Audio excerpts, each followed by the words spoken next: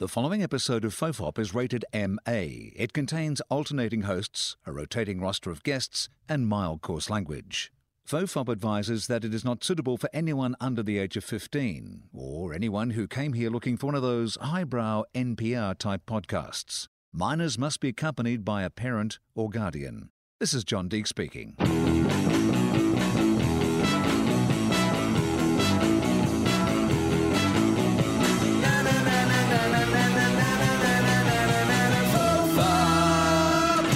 Hello and welcome to FOFOP. I am Will Anderson and guest Charlie, Justin Hamilton. Yes, it's a Hamofop. Hello.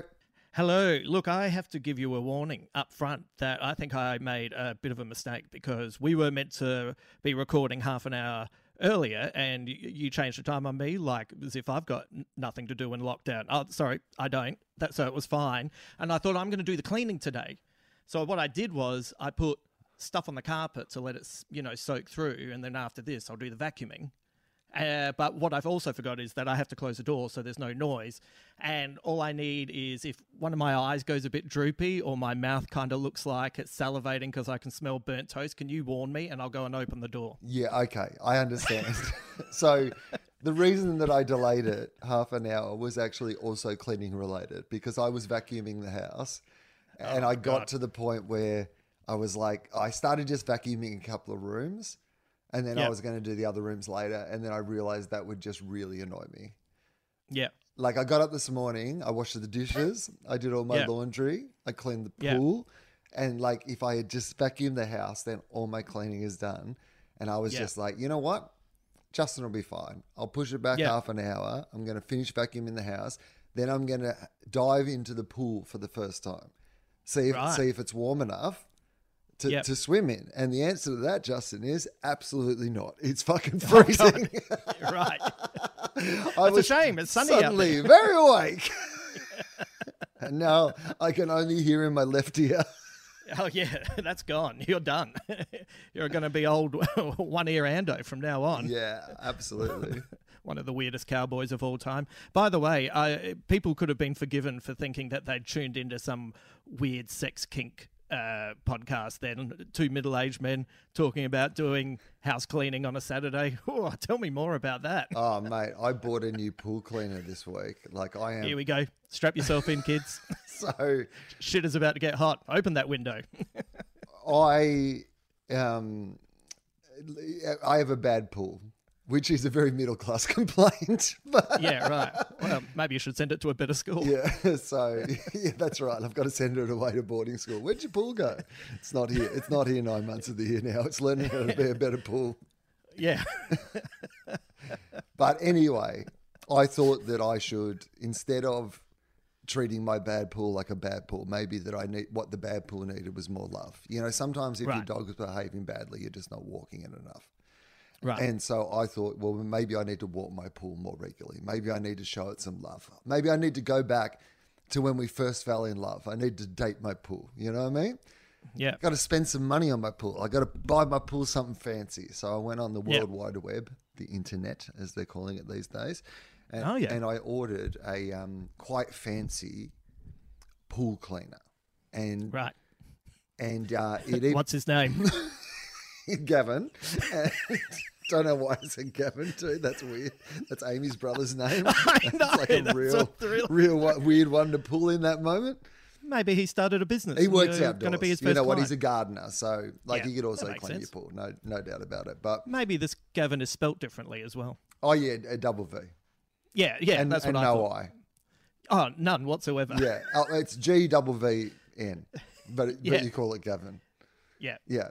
And it's general velocity. I'm not going to have enough of these. Don't do it. Vorta. Don't do it. Nice enough. Oh, yeah, we got there. We're on fire, but we got there. So it has an app on your phone where you can start your pool cleaner from anywhere. So if I was somewhere else and I wanted to clean the pool, I could, and the robot would clean the pool. Now, it's not quite as impressive as it sounds because technically between each pool cleaning, you get the robot out of the water, you clean it out, you pack it away. You don't leave it in the pool all the time.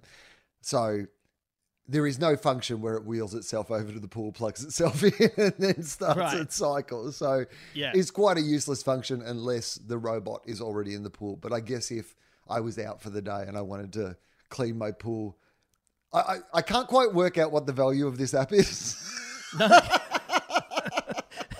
The more you talk, the more I'm confused. So I'm like, well, why wouldn't I just put it on in the morning? I guess if it's I'm away for 2 or 3 days. Maybe I'm away for 2 or 3 days. I can leave the robot in the pool while I'm away, and I can clean the pool remotely. Right. Do you think I will ever do that? No. Absolutely 100% not. It's weird that I even downloaded the app in the hope that I would.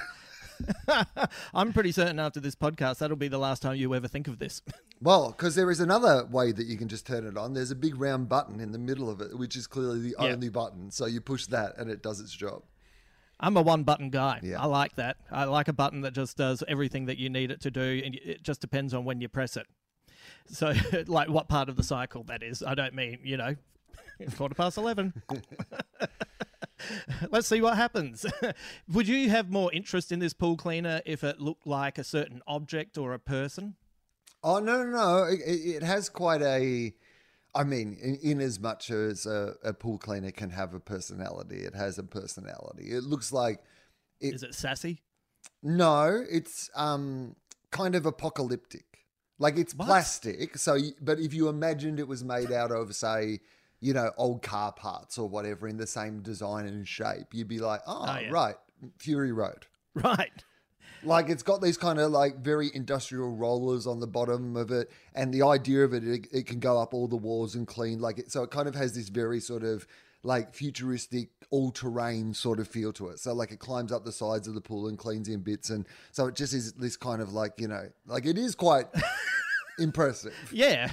I feel like you're talking it down. If you had enough magic mushrooms and you just watched it for a while, it'd be like watching that new Matrix trailer.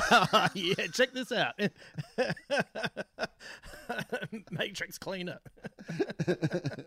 Wow, that's amazing. That No, now I understand why you downloaded the app, because that does feel like at some point you're going to accidentally get interested in something beyond the one button. Yeah, I guess that there is a possibility. Yeah. The more that I talk about it, the more that I liked it enough that I'm going to register it because it has like a 4-year warranty or whatever it has. And I was like, I like this thing. Right. Maybe I should, for the first time ever in my life, register for a warranty. Yeah. Because I don't want it. I already don't want it to break. Right. Seems like a big step. Are you prepared to make this commitment? It's only been a little while. Age 47, nearly 50. Am I willing to finally make a commitment to a long-term warranty? I think I am. Well, I'm proud of you. COVID's changed me. Did you watch The Matrix? Did you watch The Matrix trailer, by the way? Yeah. It was, it's so funny. The parts of it that I really enjoyed it, and it made me very hopeful. And I was surprised at how rapt I was to be back in that universe. Like I was a bit, they're making a new Matrix. Yeah, fine. I'm like a lot of people. The first one's great. Second and third kind of lose their way a bit. But, they're bombastic and they're original, and I like that about them. And that's kind of where it goes. But then I thought, I'll just check out the trailer. And I went, you know what? I am in. I'm ready to go for this. And it's all the small moments that I quite liked. Carrie-Anne Moss just looking unbelievable, and them both still having that kind of connection. Neil Patrick Harris just having like one line and seeming to make a mark. And I don't know. I got pretty excited. Yeah, me too. I mean, I love Keanu Reeves, so I wish the best for him in every situation. So he is Jesus, Kung Fu Jesus. I loved that they had a conceit for them getting older. They didn't try to de-age them or anything ridiculous like that. And it gave them a way to go, like do a little time travel-y kind of, revisit the best bits of what it was without having to, necessarily hang on to, some of the worst bits of the second and the third one, I think, which seems like a good decision. Yes. I like that they were not, they were like, no, this is our vision, and the fourth one is going to be continuation. If you have not seen and understood the second and third ones, this is going to be incomprehensible to you. No, they've clearly gone, you know what, we're going to take you back to the one you've all seen.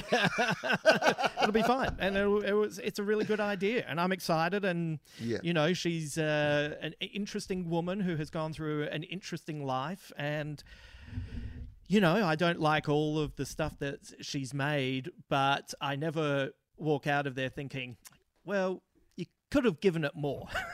It's like, no, you have taken a big swing. One of the weirdest movie experiences I've ever had was the movie Cloud Atlas, which halfway through, I was ready to gnaw my face off. I was like, this is fucking awful. And then there was just one bit, because there's all these stories going on at the same time, there was one bit where I was like, and this 70s detective bullshit, it looks like a dumb fucking 70s TV show. Oh, and then it was like, that's what it's meant to look like. And then I started watching all the different genres of the stories as not the stories, but as the genres, and then knowing their history of who they were and who they are now, and having these people, actors playing these characters across time and space. It felt like they were making a real statement in this movie. And it was like 4 days later, it was like halfway through the film, I'm going to set myself on fire and fly myself into the sun to, I'm going to get that on Blu-ray. What a great feeling. I don't think I ever saw Cloud Atlas. I mean, even the title puts me off. Like, I don't want to see things with clouds in them, and I'm not interested in atlases. Fuck atlases. So said it for years. That's why I refused to do his workout. Yeah, I'm excited about it. I'm excited about revisiting that universe, and I'm excited about, like, the trailer looked like it's going to be everything that we've come to expect. Like, hopefully there is some sort of cool mythology. It feels like they're playing with the whole blue pill, red pill thing a bit. Like, they acknowledge that the world has made that a very different thing to what it was when they first did it, right? Like, and that must be hard as a filmmaker. So something you've done in your universe. So the red pill and the blue pill are so integral to, the storyline and the universe of the Matrix and which decision you make. But in the meantime, like, the idea of red pilling, has become, synonymous with conspiracy theories and, cults and, bad information. And so the world has made a thing from your movie mean something differently. Yeah. It must be an interesting challenge as a filmmaker to then go, well, how do we move? Because there'd be part of you that'd just be like, fuck the world. Yeah. This wasn't our intention. We can just use it however we want to use it again in our franchise and ignore, like, what it means in the real world? Or is there some way that you can acknowledge it without, stopping down and acknowledging it? Yeah, you know what they need to do? They need to go full Bono with the Beatles. Charlie Manson stole this one from the Beatles. We're stealing it back. Exactly. QAnon stole this from us. The Matrix is taking it back. When you get to the bottom, you go back to the top of the slide and you get... that's what they need to do with the moment, right? Yeah, and like, to just so it's completely on the nose, Helter Skelter kicks in. Yes, yeah. In that moment. But not being played by the Beatles or U2. No. Being played by Keanu Reeves' Dogstar. You know what? I mean, I went from thinking it was funny to how much can I put in to be considered a producer. So it was funny. I was talking about it with a pal of ours, Ben Elwood, this week, and we were talking about how mind-blowing, the first movie was, especially when essentially I think I'd seen one trailer, I'd seen the posters, and I liked Keanu. And that's why I went. And then suddenly you're like, my eyes dripping out of my face. I was not expecting any of this, right? But he was showing a friend's daughter, who I think was 7, the first one, and she turned around to Ben and said, oh yeah, you know what I like about this? It really makes sense when they're in the Matrix, everything's green, all the colors in the background are green, and then when they're and he's like, fucking hell, like, it took Ben like 4 viewings to pick that up, and there's a 7-year-old pointing out all the complexities of it. So you also think about bringing the movie back into that context of a world where, fuck, it's mainstream to talk about the multiverse. Like, what is happening here? All these ideas that were once fringe and other are now in superhero films that people digest by the handful every year. And not exclusively because of the Matrix, but a lot of it because of the Matrix and what the Matrix did. Yeah. Like, the Matrix opened up that possibility of that, sci-fi blockbuster, style of movie. Yeah. And like it was so successful. Like the first one was so successful in a cultural sense, like in a that every action movie for the next fucking 20 years basically copied, you know, every single thing that they did in it. Like it doesn't even surprise me that a 7-year-old understands that more quickly, because a 7-year-old's they probably had an episode of Bluey or something where, like, you know, it was all green in one scene because they were, you know, like it was a nod to the Matrix. Yeah. Like, so the kid probably has seen it. And like, in fact, some of the special effects and stuff probably wouldn't impress, you know, somebody from this generation seeing it for the first time, because they'd be like, oh yeah, well, I've seen that slow motion thing or that, you know, hanging in the air thing or the whatever it is thing in other movies, or them parodying the Matrix or paying tribute to the Matrix or just ripping off the Matrix. But remember going and seeing it and just going, what the fuck is going on? Oh, I know. And I was having that double experience, because that was the Grant Morrison comic, The Invisibles, was being published, and they were heavily influenced by that. And it was one of the first times I'd seen something that I'd kind of read on the screen where you're going, Jesus, it's suddenly kind of, these ideas are suddenly in this lower part of the zeitgeist that's bubbling away and being churned into these products of entertainment. But, you know, you look at the Matrix, right? Like the X-Men before the first film, they, in the comics, wear bright, jangly colour costumes. And then suddenly it's hot leather, you know, and suddenly that's palatable for future generations. You know, once we saw Neo flying in the second Matrix film, you looked at that and you went, here comes Superman. They can do Superman now. Yeah. Like, look at this, you know, and then suddenly they're mind-blowing. They worked out a way to make people fly and it not look stupid. Yeah, like phenomenal. And here we are.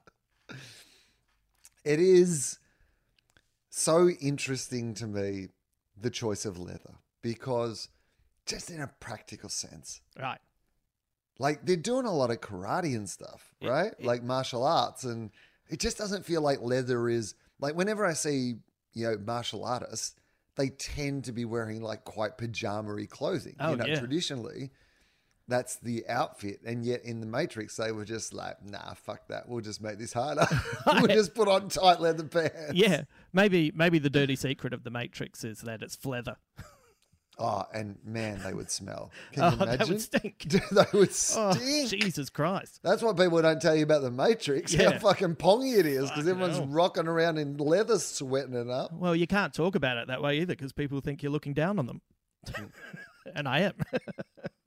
I think about when I'm at my best mentally and just dealing with the various problems of life, I have this visual metaphor that I often rely on, which is like, I can see my problems. I imagine that scene with like Neo, just with the bullets coming towards and everything slowing down, and that capacity to just be able to sort of see them and sort of push them out of the way. That's like when I feel like I'm in control of things. It's not like my life is without problems, but I can sort of just slow it all down enough to acknowledge that they are problems and then just like kind of push them off to deal with them where I need to deal with them. But like when I'm not, I am just getting fucking riddled with bullets.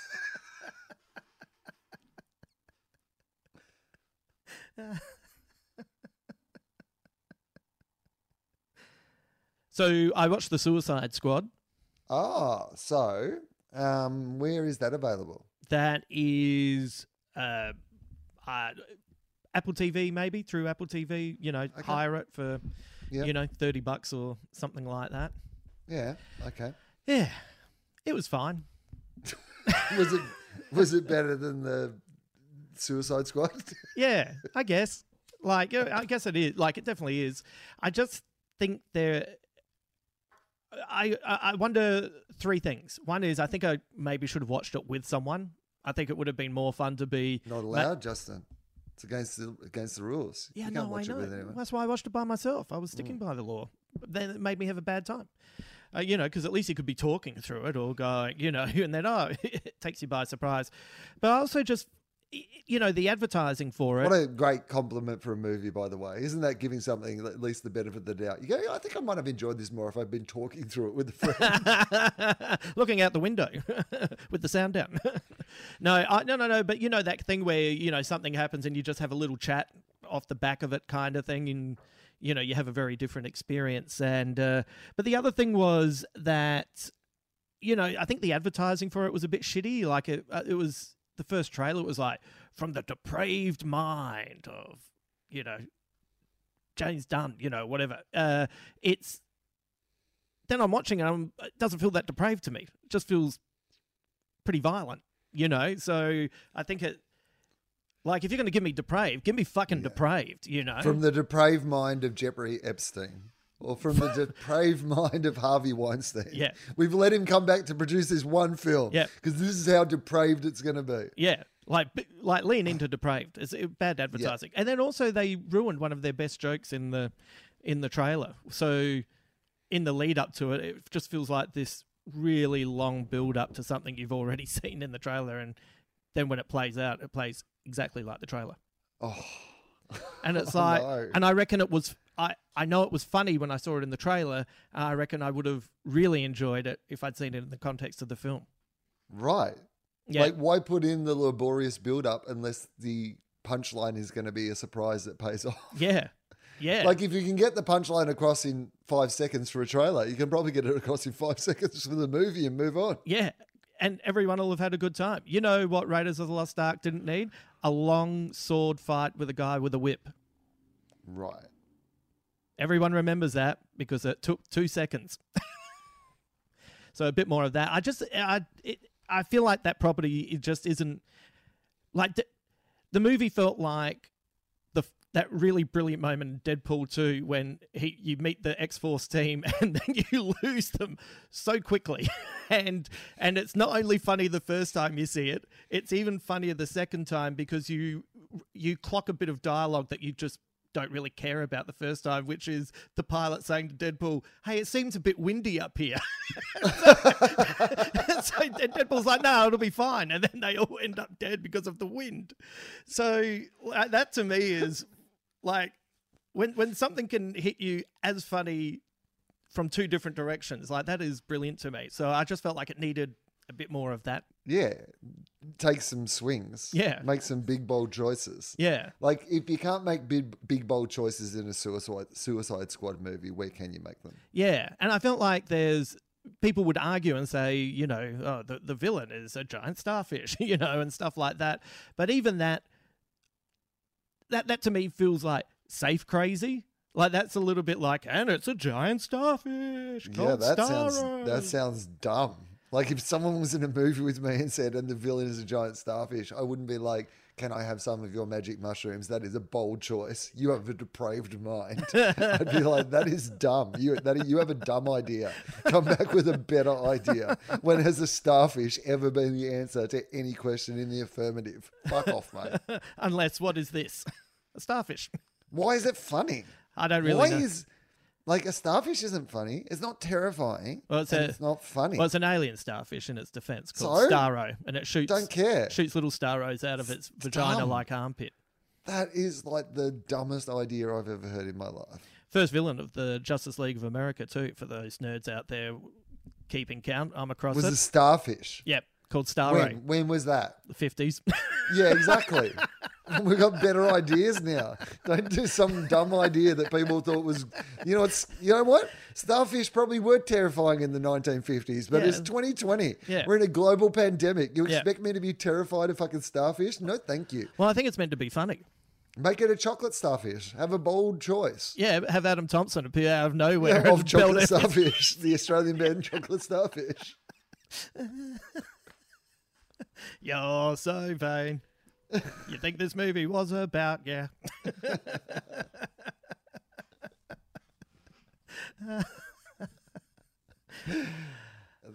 would be better. There is one funny, are you going to see it? No, I mean, but I don't care. No. Like, This is a movie that's clearly improved by talking about it with your friends. Yeah, so yeah. Let's do that now, and then maybe I'll watch it. You can play grabs of this while you're watching, just at moments where you need a little voice to break everything up. There's one villain who has mum issues, and that I did find that genuinely hilarious, the way it played out. I won't tell you which character, but it does play out in pretty funny ways. But, all right, okay. And like John Cena, like I think that's part of the problem is sometimes when something's fine, that's more frustrating than when something is a train wreck, and you've gone, well, you really went for that. And that's not going to be for everyone. But this just felt, to me, it just felt a bit like, we're going to be crazy. So, is James Gunn good or not? Because I didn't love the first Guardians, but, it is a space movie, and I don't like space movies. So, yeah. But the second Guardians, by any estimation, is fine. Fine, right? Yeah. That is absolutely fine. And this movie is fine. What has he done that is great? Does he do great things, or is he just fine? I think I don't really know a lot of his work outside of it. Now, he started off more indie, and so he was a bit of a darling in that circuit. And then, like a lot of Marvel directors who are getting some nice buzz, in the indie scene, and then they get brought straight into the superhero universe to bring a little bit of the taste of what they do, which they've had, has been an extremely successful move, because you get the Russo brothers in, you get Taika. Seismic changes to Thor, whether you liked them or not, have still been felt all the way through the universe. Guardians of the Galaxy kind of did that as well, but I don't know. The movies aren't. Here we go. This is his catalogue. Okay. So in 1996, he was a writer on Romeo and Juliet. Oh, yeah. 2000, he was a writer on The Specials. 2002, he was a writer on Scooby-Doo and Dawn of the Dead. 2004. Sorry, is that the same show, or is that two different shows? That would be the best, Scooby-Doo and the Dawn of the Dead. Jesus Christ. Shaggy? Yeah. Zombie? Yeah, it's Shaggy and Scooby, after too many Scooby snacks, discovering that Velma and are all zombies. Zombies. Yeah, but they're so off their gourd that they still go and have adventures with them. Well, weirdly enough, in 2004, he was a writer for a movie called Scooby-Doo 2, Monsters Unleashed. Oh, yeah, right. Great. Okay. So his first movie that he has directed is in 2006, the movie Slither. Oh, yes, right. I did know that. I'd forgotten. Okay, so Slither, then a movie called Super. Oh, yeah, with what's his name from The Office. Oh, yeah, that's right, Rainn Wilson. And then he did Guardians of the Galaxy. So, it was pretty early on in his directing. So then he was a writer on the Belko Experiment. He did Guardians of the Galaxy Volume 2. He did The Suicide Squad, Guardians of the Galaxy 3 is coming. Yeah, okay. So actually, he hasn't really done that much stuff. Yeah. I don't mind the first Guardians of the Galaxy. I think it's a pretty audacious move to finish one of those movies with a dance off. Sometimes I'll enjoy an idea, not necessarily for the way that it played out, but just for thinking about the writer's room and everyone pitching their ideas, and then one by one people going, you know what? Footloose. Yeah, a dance off. See, that's what offends me about the Starfish.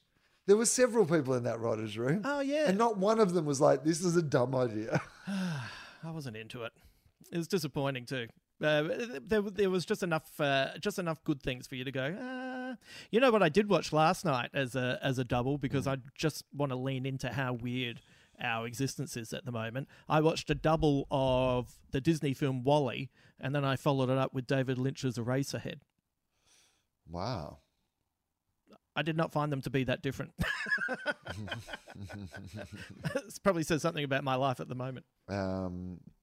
Which did you find more a vision of a dystopian future?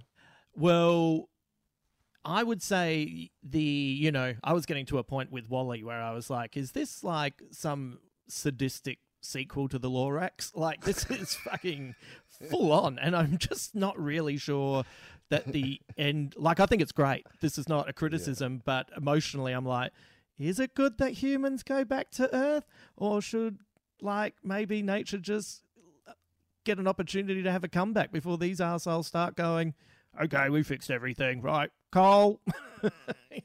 So it's a very utopian idea that, hey, we've all learnt our lessons, even though we're massive fat blobs that have had everything done for us. Look, we can plant again and we're going to be better. So that was a bit weird. Whereas... Yeah, here's the one thing I can guarantee you. We have not learnt our lessons. No. Lessons have not been learnt. None. There are constantly lessons all over the place, and we are...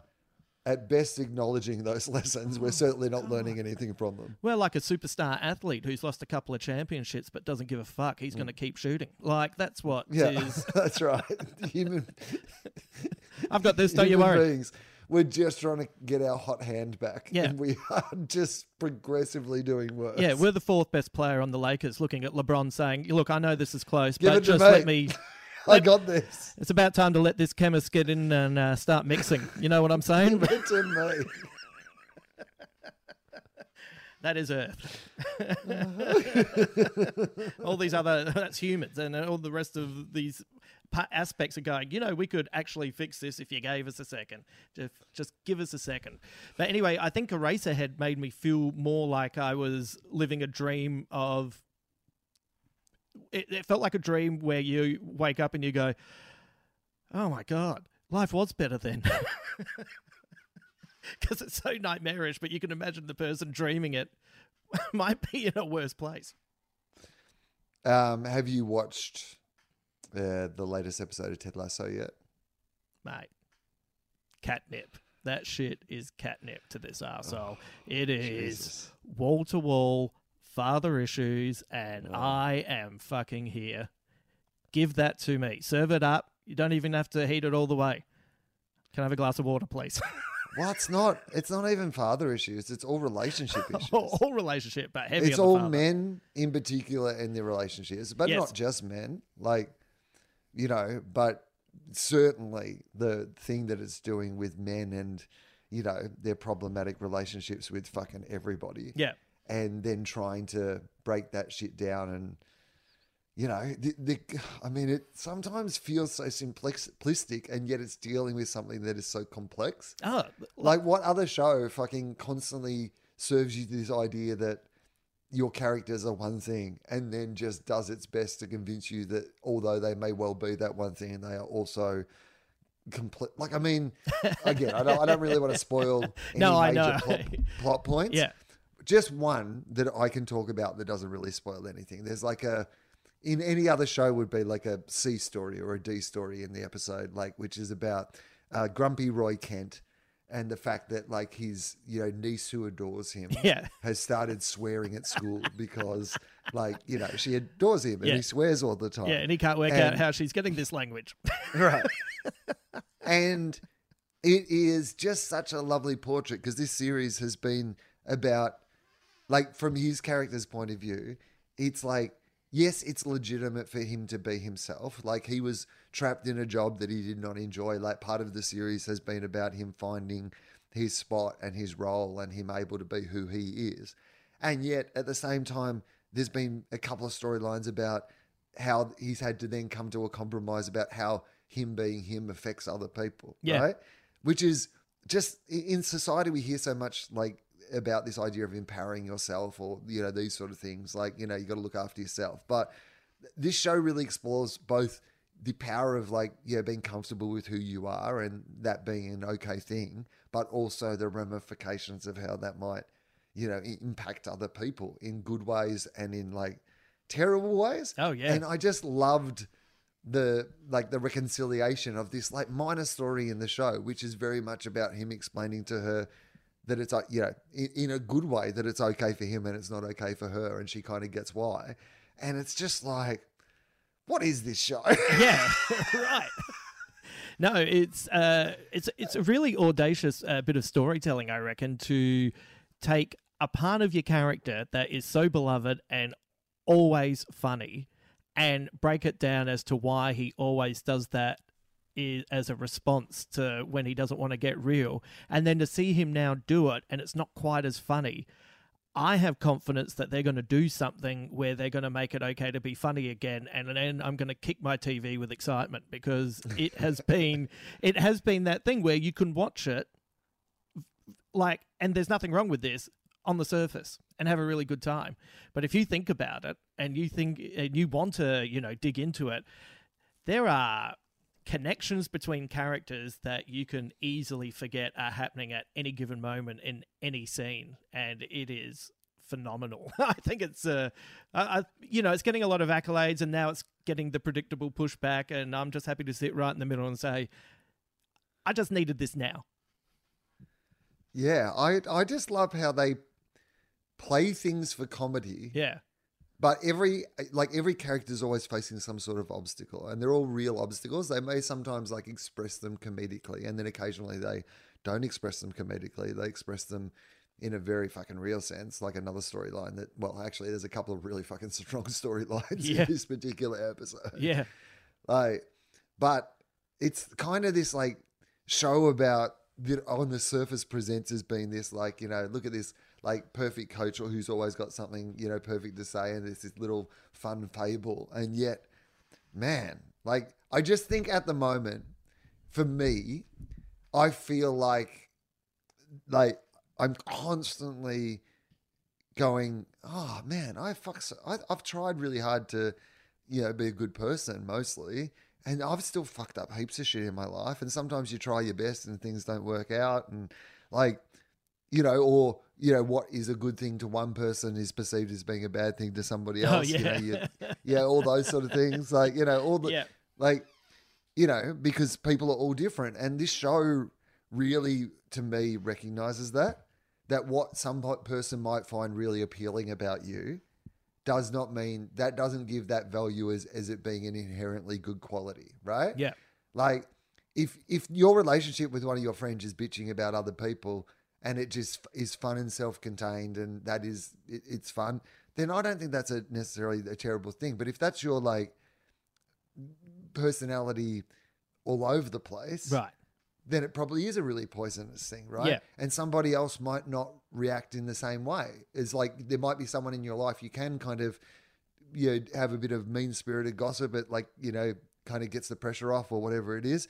But if that doesn't mean that you can expect everybody else to respond to you in the same way if you were that person 24/7 to everybody else. Yeah. And that's what I love about the show. It kind of acknowledges that some of these things aren't inherently evil flaws. The message of this episode wasn't that Roy Kent has to stop swearing because now he has a niece who respects him. Yeah. Right?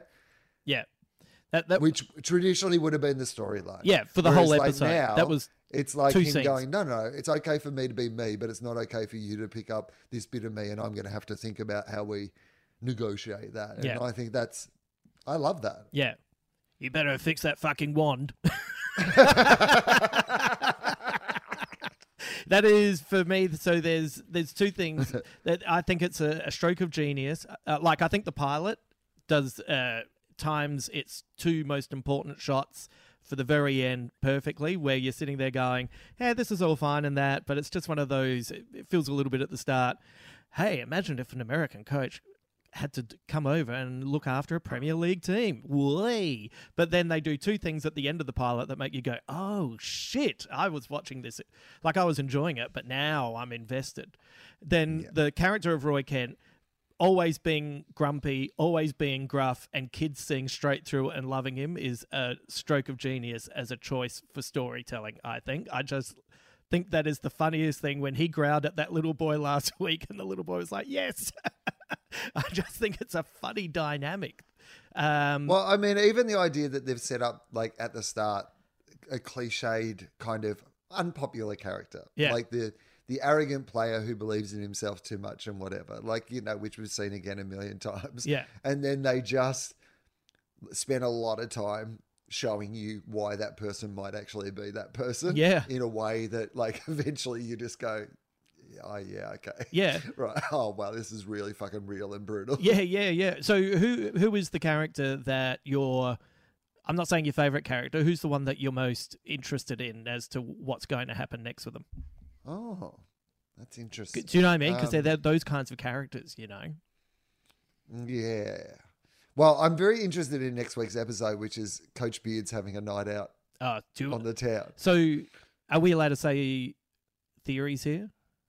Well, I think because it hasn't Oh, no yeah, one's yeah. seen it. Yeah. I think this is pure speculation, and we don't even have to say too much. Like, yeah, of course. Okay, absolutely. so I caught up with our pal Adam Richard this morning, went for a walk, and we were talking about the episode. And then he said his partner, Gary, said, I reckon he's going to die next week. What? Yeah, I know. I was so angry. I sent a very stern message back to Gary through Adam. And before I left Adam, I reminded him to make sure that he passed it on. And now I've done it to you. Oh, no, that's hurt me. That's like I've watched The Ring. I feel like I've just watched that video in The Ring, and now in 7 days, something really terrible is going to happen. Because you know why? Because as he's walking off, Ted says, Yes. be careful. And Gary says, oh, that's like foreshadowing. And then Adam told me, and anyway, let's go and fight Gary. Oh, if that happens, that is going to hurt me because he is such a funny character. Mate. Like, such a funny character. I am not in the mood for Man Tears next Friday. Fuck that. I'm saving them for Monday when I turn 49. I've got Man Tears once a month. That's my thing. I don't want to waste it. So the character I'm most fascinated by is... I'm just trying to blank on his name. God damn it. Oh, Nate. Because Nate is like, not only is his story fascinating to me because you can see the sins of the father and the way he was treated throughout his life manifesting in the most awful of ways. Even though I think he's essentially a good guy, he just doesn't know how to... He's never been put in a position like this before, and he doesn't know how to wield it except by the examples he's been given by those in authority over him throughout his life. And he kind of knows it's not right, and he doesn't quite know how to deal with it. But I also find him to be a metaphor for 97% of the comedians I've ever met in the comedy scene, because he is essentially what we all are, outcasts, loners, weirdos who then suddenly end up in this cult-like place called the comedy scene, and you get a little bit of power and it's like, I'm going to do everything. So I feel like Nate is a metaphor and an interesting character on his own. Yeah, absolutely. And like, I mean, you're right. I mean, classic daddy issues, definitely. Yeah. But absolutely what you're saying, which is the nerdy person who never got attention, who suddenly gets attention. He's fascinated by it. He's reading his social media feeds. He's lapping up the attention and the power that's coming with it. But hard to look at when he's reading those. Because it feels real. Yeah. Like, it's a real moment. You can understand somebody who's suddenly got that power. And also in the show's storyline, there are things that are threatening that power. Yeah. You know, other players coming back. I'm trying to be a bit general about it. But like, so he's in a period of like suddenly having a bit of this like, you know, fame and attention that he's never had in his entire life. Like he just wants so desperately to impress his father. Like that's all that he needs in his fucking life. Like, but what I love is he was introduced to the show as almost this like magical idiot, right? Like, you know, he was almost the most sympathetic character in the first season. Like, you know, the kid who was doing everything he could in the change rooms for the team, who gets promoted to... Who gets picked on as well, and kind of the absolutely picked on. You know, who gets to that. And again, hurt people. You know, you're much more likely to be a bully if you were bullied yourself, you know. And so I think that the idea that they've just gone, all right, well, here's one that you think this about. Now we're going to wreck him for you, like in a really realistic way. But yes, the fact that, you know, they take these characters and they, you know, subvert your expectations of what they are. And look, the whole plan that I've heard is it's 3 seasons. So you imagine there's going to be like this season is, you know, Empire Strikes Back.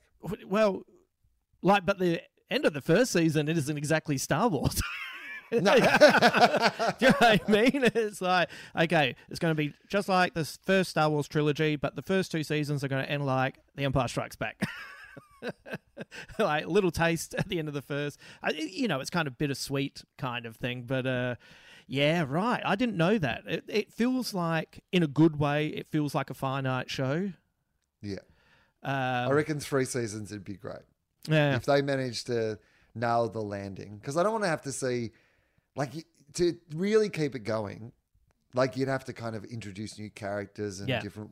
Yeah, like, the world's good. I like these characters. I like how they all interact. I think there's probably only a limited amount of storylines and story arcs that you can show me. So show me, yeah, give me one at the end where they're successful. By the way, I don't want you to subvert it that much. Yeah. Like I definitely want in the third season to whatever happens for it to all work out like at least well. Some of it to work out well. Yeah, please give me that. Yeah, I don't need all of it, but no. Like I need a certain two characters to stay together. I need a certain two characters in different age groups to stay mates. I need a character to get his office finally. I need a character to finally break up with that awful woman and get together with someone nice. I want one character's dad to be kind of nice. That could fit anyone, not just the person we were talking about. Anyway, all of that would be good. Have you seen? I know you don't. So when you say you don't like space stuff, do you mean anything set in space, or do you mean like where do you sit on Apollo 13? I know you might not have seen the first 12. Serving me well. Is that Tom Hanks? No, it's Justin Hamilton. No, it's Tom Hanks. Sorry, I thought you... Anyway. Happens all the time. I think I thought it was fine. Yeah. So is a lot of that in space? Yeah, I know it's about going to space. Is it all like in the? There's a lot. Is it all like, oh, there's something wrong with the rocket? Oh shit, I've got to float over here to fix something. Is that sort of movie? Well, you're not entirely wrong, but it did happen. It was a story that. Oh yeah, really no, happened. I'm familiar that it happened, but right. Is the movie? I'm just asking, is the movie just a bunch of guys floating around in a confined space, going, I've got to screw this in. Oh, something is blowing out outside. No, there's people on the ground as well. And are they in like a control sort of room, just being like, "Oh, what's happening with the Apollo 13?" Yeah, but there's also wives watching at home. Yeah. But anyway, so sounds great. Sounds like a really good movie. Well, I've watched the first 5 episodes of For All Mankind on Apple TV, and have been. It's like Space Madmen, and I've been kind of blown away at how good it is. Like it was one of those things that I just thought I'll give it a bit of a crack, and it was exceptional.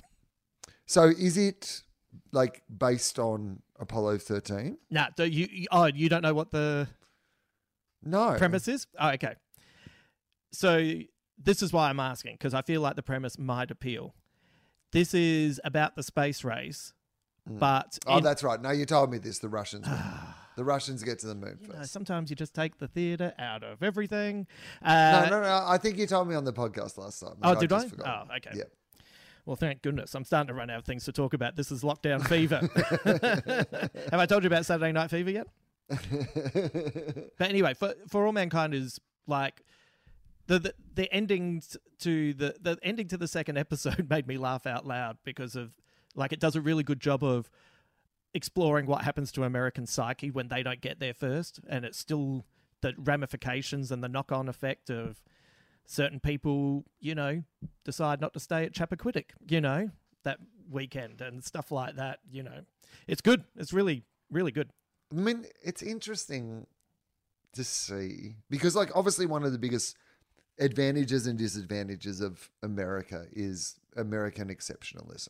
Right? They believe that they are the best in the world at everything, and that has like been advantageous to them in a lot of ways. It has actually been one of those things like, no wonder so many of them are into The Secret and things that are just The Secret dressed up as other things, because, that idea that like if you believe you are number one, you will be number one has actually been integral to the American story. But also one of the most damaging things I found when I was living there was that American exceptionalism hurts them in so many degrees, because they won't acknowledge that their medical system isn't world-class, because they just believe that it's America and, their medical system is the number one in the world.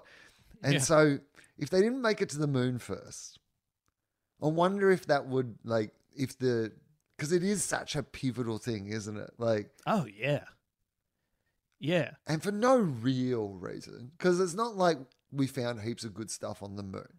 Yeah, Like, it it's doesn't, the in retrospect, it doesn't really matter who makes it there first or second, does it? Like, if you've both got the capacity to make it there, then it doesn't really matter if somebody did it like 3 months earlier or not. Who cares?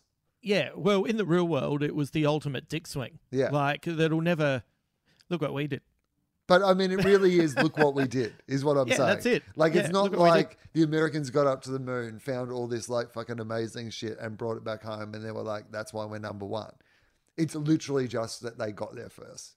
Yeah, and then what happened? There's been some exploration. They've let some stuff about the moon and I mean, but not but nothing that is like differentiated those countries in terms of their advancement, right? No, like, it doesn't not really matter one way or the other if you made it to the moon first. What I'm saying is it's overrated. It's overrated as a measuring stick. Well, you should watch this TV series because it turns out a certain country doesn't cope very well with coming in at number 2. Yeah, but I would have been there going, dudes, who cares? We can still do it. We got there a bit later. It didn't ruin. Yeah. Mate, you were go. Also, there's nothing good there, mate. Like a few experiments, we'll learn a few things, but nothing major. Like, mate, well, this is where things change.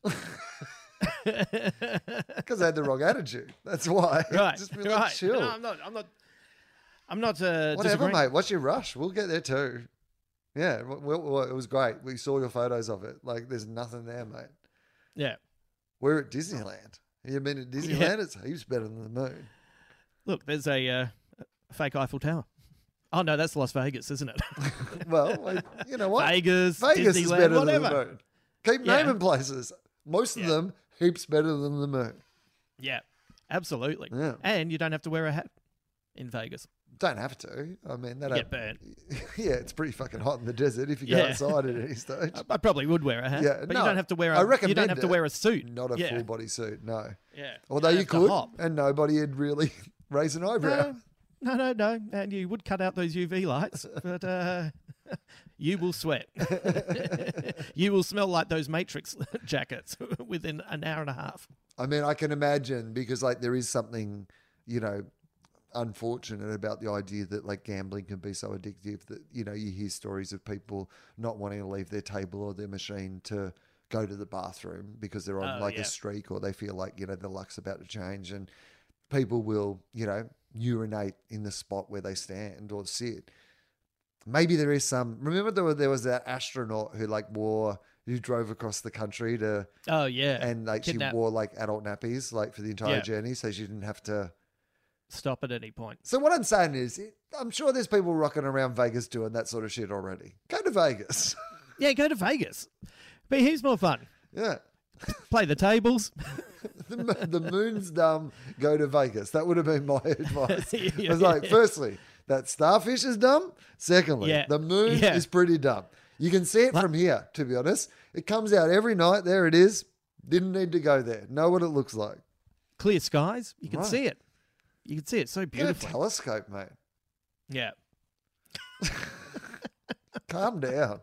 Get a telescope. Maybe you wouldn't like the show. Just yelling at the screen. What do you even want to go, you dummies? It's dumb. Did you hear what the rumor is on the new Christopher Nolan movie? No, I don't know. What's the rumor? So it looks like he might be making a World War II movie about Oppenheimer's creation of the atomic bomb. How much war would be in it, do you think? Do you think there's going to be heaps of war in it? Well, I don't know. It might be more like a spy movie, right? I think I don't mind bombs. I'm fine with bombs. So if they lean that's good to hear. If they lean into the bomb. Yep. Got a few shows I've recorded over the years that you can check out. Me too. But yeah, it might be. I felt like it might be more like a espionage spy. I hope so. Like he loves Bond, so like a realistic Bond kind of film. He also likes war though, and making war movies. I reckon Dunkirk might actually be his technically best film. Technically. No, yeah. Like there's all the way with the Interstellar, baby. Yeah. I've got it tattooed across my shoulders. All I would say in is, my mind. I hope you've got it out of your system, Christopher. I don't want to be coming to see this bomb movie and suddenly I'm having to sit through 20 minutes of war just because you like fucking shooting wars. Technically. Why don't you like war movies? I don't know. I don't like war movies, and I don't like space movies, and I don't like underwater movies. I don't like underwater movies either. Yeah. See, well, that feeling you have for underwater movies, I also have that for war movies and space movies. Well, I don't like underwater movies because I don't like swimming and I don't like water on my face, and it makes me feel panicky. So is that what you're saying about war, son? Is that what you're saying? Yeah, absolutely, 100%. Oh, no, that makes sense, actually. And space. Oh, no, I panicked. All of those things. You may have worked it out. I had... so I've got some extra information for you. I can't believe I hadn't told you. So for people listening, last Saturday, I got accidentally mistaken for a Virginia Tech University college football team coach. And I got so many messages that I had to reply to them. And I had to say, thank you so much for all of your kind words. I just need to point out, I am not that coach, but more than willing to take the accolades. Really proud of our team. Go Hokies. You know, go real Coach Hamilton. And then I put up a gif of Coach Taylor, you know. For a while, clear. Anyway, so I put that up and didn't think anything more of it. And it turns out I now have hundreds more followers because people really loved it. And then they started writing to me. I've been offered a ticket to go to a game if I can make it over there. Are you serious? Yeah, they're trying to get me on local radio. I know our QB is Braxton Burmeister. He's originally from Oregon. I know we've got Trey Turner. Braxton Burmeister. Tell me that. Now, tell me more about the team that you're coach of. Well, I'm only just starting to learn about the Hokies. The Hokies or the Hokies? Hokies. Hokies. The Hokies. Yep. What's a Hokie? Well, it's the opposite of a pokey.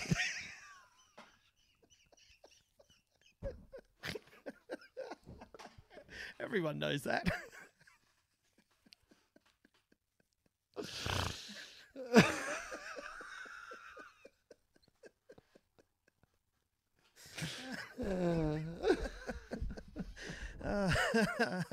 I might need a little nap after that.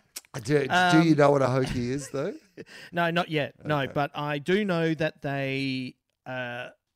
so two things that I've picked up so far that make me laugh. One is you shake your keys on a third down when we're in defence to make more noise in the stadium to put the opposing team off. Yeah. So you shake your keys. But the other thing is, there's a couple of them, when I was asking them about who they were playing, one guy said, it's one of those direction teams. And I was like, I don't even really know what that means. So I had to Google it, and direction team, it just said it's making fun of schools that have a direction in their name. Oh, so North Carolina or something. North Carolina direction team. I just thought that was I don't quite... know what it means. But I know it's like an insult of some kind that I don't fully understand. Not at all. Oh God, imagine if it's really bad. Yeah. I take back everything. Awful. Anyway, so it's just one of those things where it's like, what a funny thing to go, they're North Carolina. You want to be in Carolina. I wonder if the insult goes the other way. But anyway, and I looked up what this guy looks like. I'm sure they're all going around going, one of those non-direction teams. Imagine living in a place where they didn't even tell you which bit of the place. Yeah, how would you know where to meet? Yeah. Wouldn't know where you're going. Well, just in the middle of Virginia. Well, I live in West Virginia, my friend. Yeah, I know exactly where I am at any point of the day, and the compass. So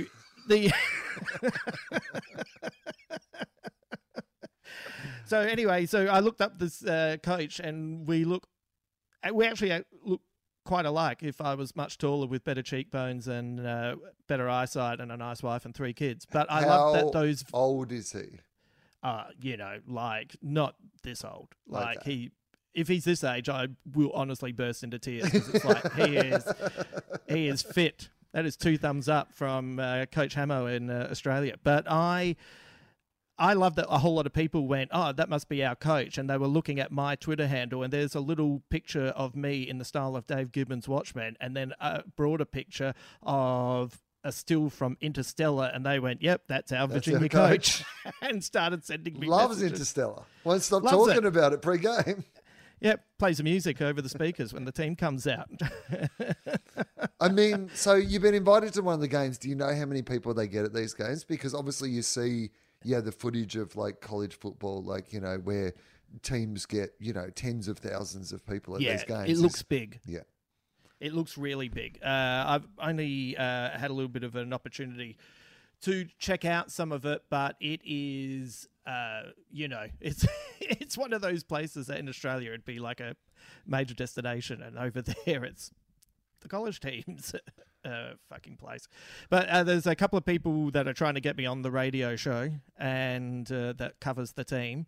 And my goal is if they get into like a Rose Bowl or whatever they play off in, that I can make it over there and I can give the pre-show speech, because this is everything I've been working towards. Because you know what this is? This is a game of inches, and we are in the moment, and this is an opportunity for you to not only achieve something with these other men, these friends now, but in the future you'll be able to look at each other and know that you were there together and we did this. And this isn't about this is about you, this is about me, this is about everyone. We're going to go out there and we are going to remember this for the rest of our lives. I've come from Sydney.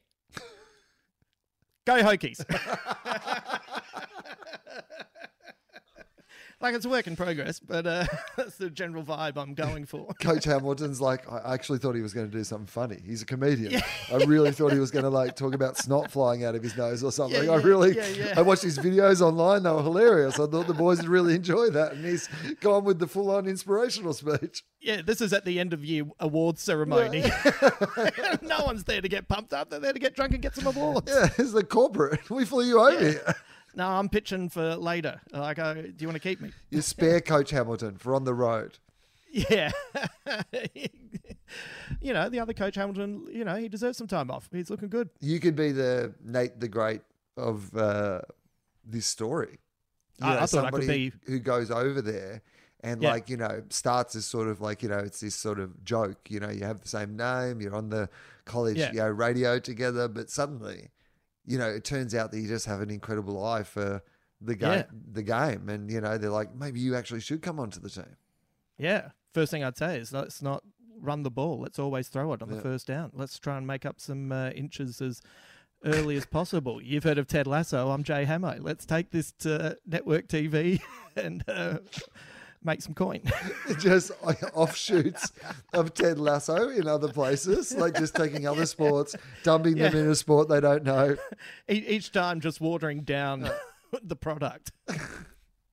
Suddenly it's Barassi coaching a hurling team. Oh, Ron Barrasso. Yeah, Ron Barrasso. I love that show, Ron Barrasso. Yeah. Ted Lasso, Jay Hamo, Ron Barrasso. I've got them all. Well, Justin, thank you very much for doing this. We'll keep it tight today because we've been having a couple of internet issues. So, yeah, no worries. Big Squid is your podcast. People can listen to that. Yeah, we just finished up the 4th season and just taking a couple of weeks to put some things together. Then we'll be back with our 5th season. Ben and I are going to do a deep dive on David Lynch. Oh, yeah. So that's why I was watching Eraserhead last night. And we're also going to kickstart a series on the same feed, which is Space Podyssey, which will be all sci-fi movies. Who sings Kickstart My Heart? Is that Motley Crue? Yes. Yeah. They played that on the footy last night, and I was like, this is an interesting choice, like for like Motley Crue, like, you know, Channel 7 family friendly spot, you know, Friday night, and they're rolling out. Things have changed. Kickstart My Heart. I was like, is this, yeah. It doesn't even feel like it's retro. Like it was a real, just really paid attention to it. Like, I mean, they always played like rock and roll music, like out of the breaks and stuff, but I was like, is this Kickstart My Heart? Like they're playing Motley Crue. So, you know, I think once I saw a sport, I forget what it was, play Anarchy in the UK, and you're like, things just like, huh? What happened? I guess that's, yeah. Well, are they playing Too Drunk to Fuck over the footy highlights? Yeah, I guess that's the world we live in. That's where we're at now. So thank you for that. And of course, Question Everything is a show that we are both working on. You can watch the old episodes on ABC iView, or you can watch it live on the ABC 8:30 on a Wednesday night. You can find that. It's going to be a fun episode. This week we have Aaron Chan, we have Alice Fraser, and we have Alexi Toliopoulos back. I'm not going to give anything away, but Alexi and I have been talking, and we have some seriously funny shit to throw your way on the show. Like we had a little chat, and that little chat went for about an hour, and I was laughing so hard. So looking forward to unleashing him onto you on Tuesday. Good stuff. That's going to be absolutely fun. So please tune in and share that around if you've been liking that show as well. Thank you very much for listening. Thank you, Justin Hamilton. Thank you.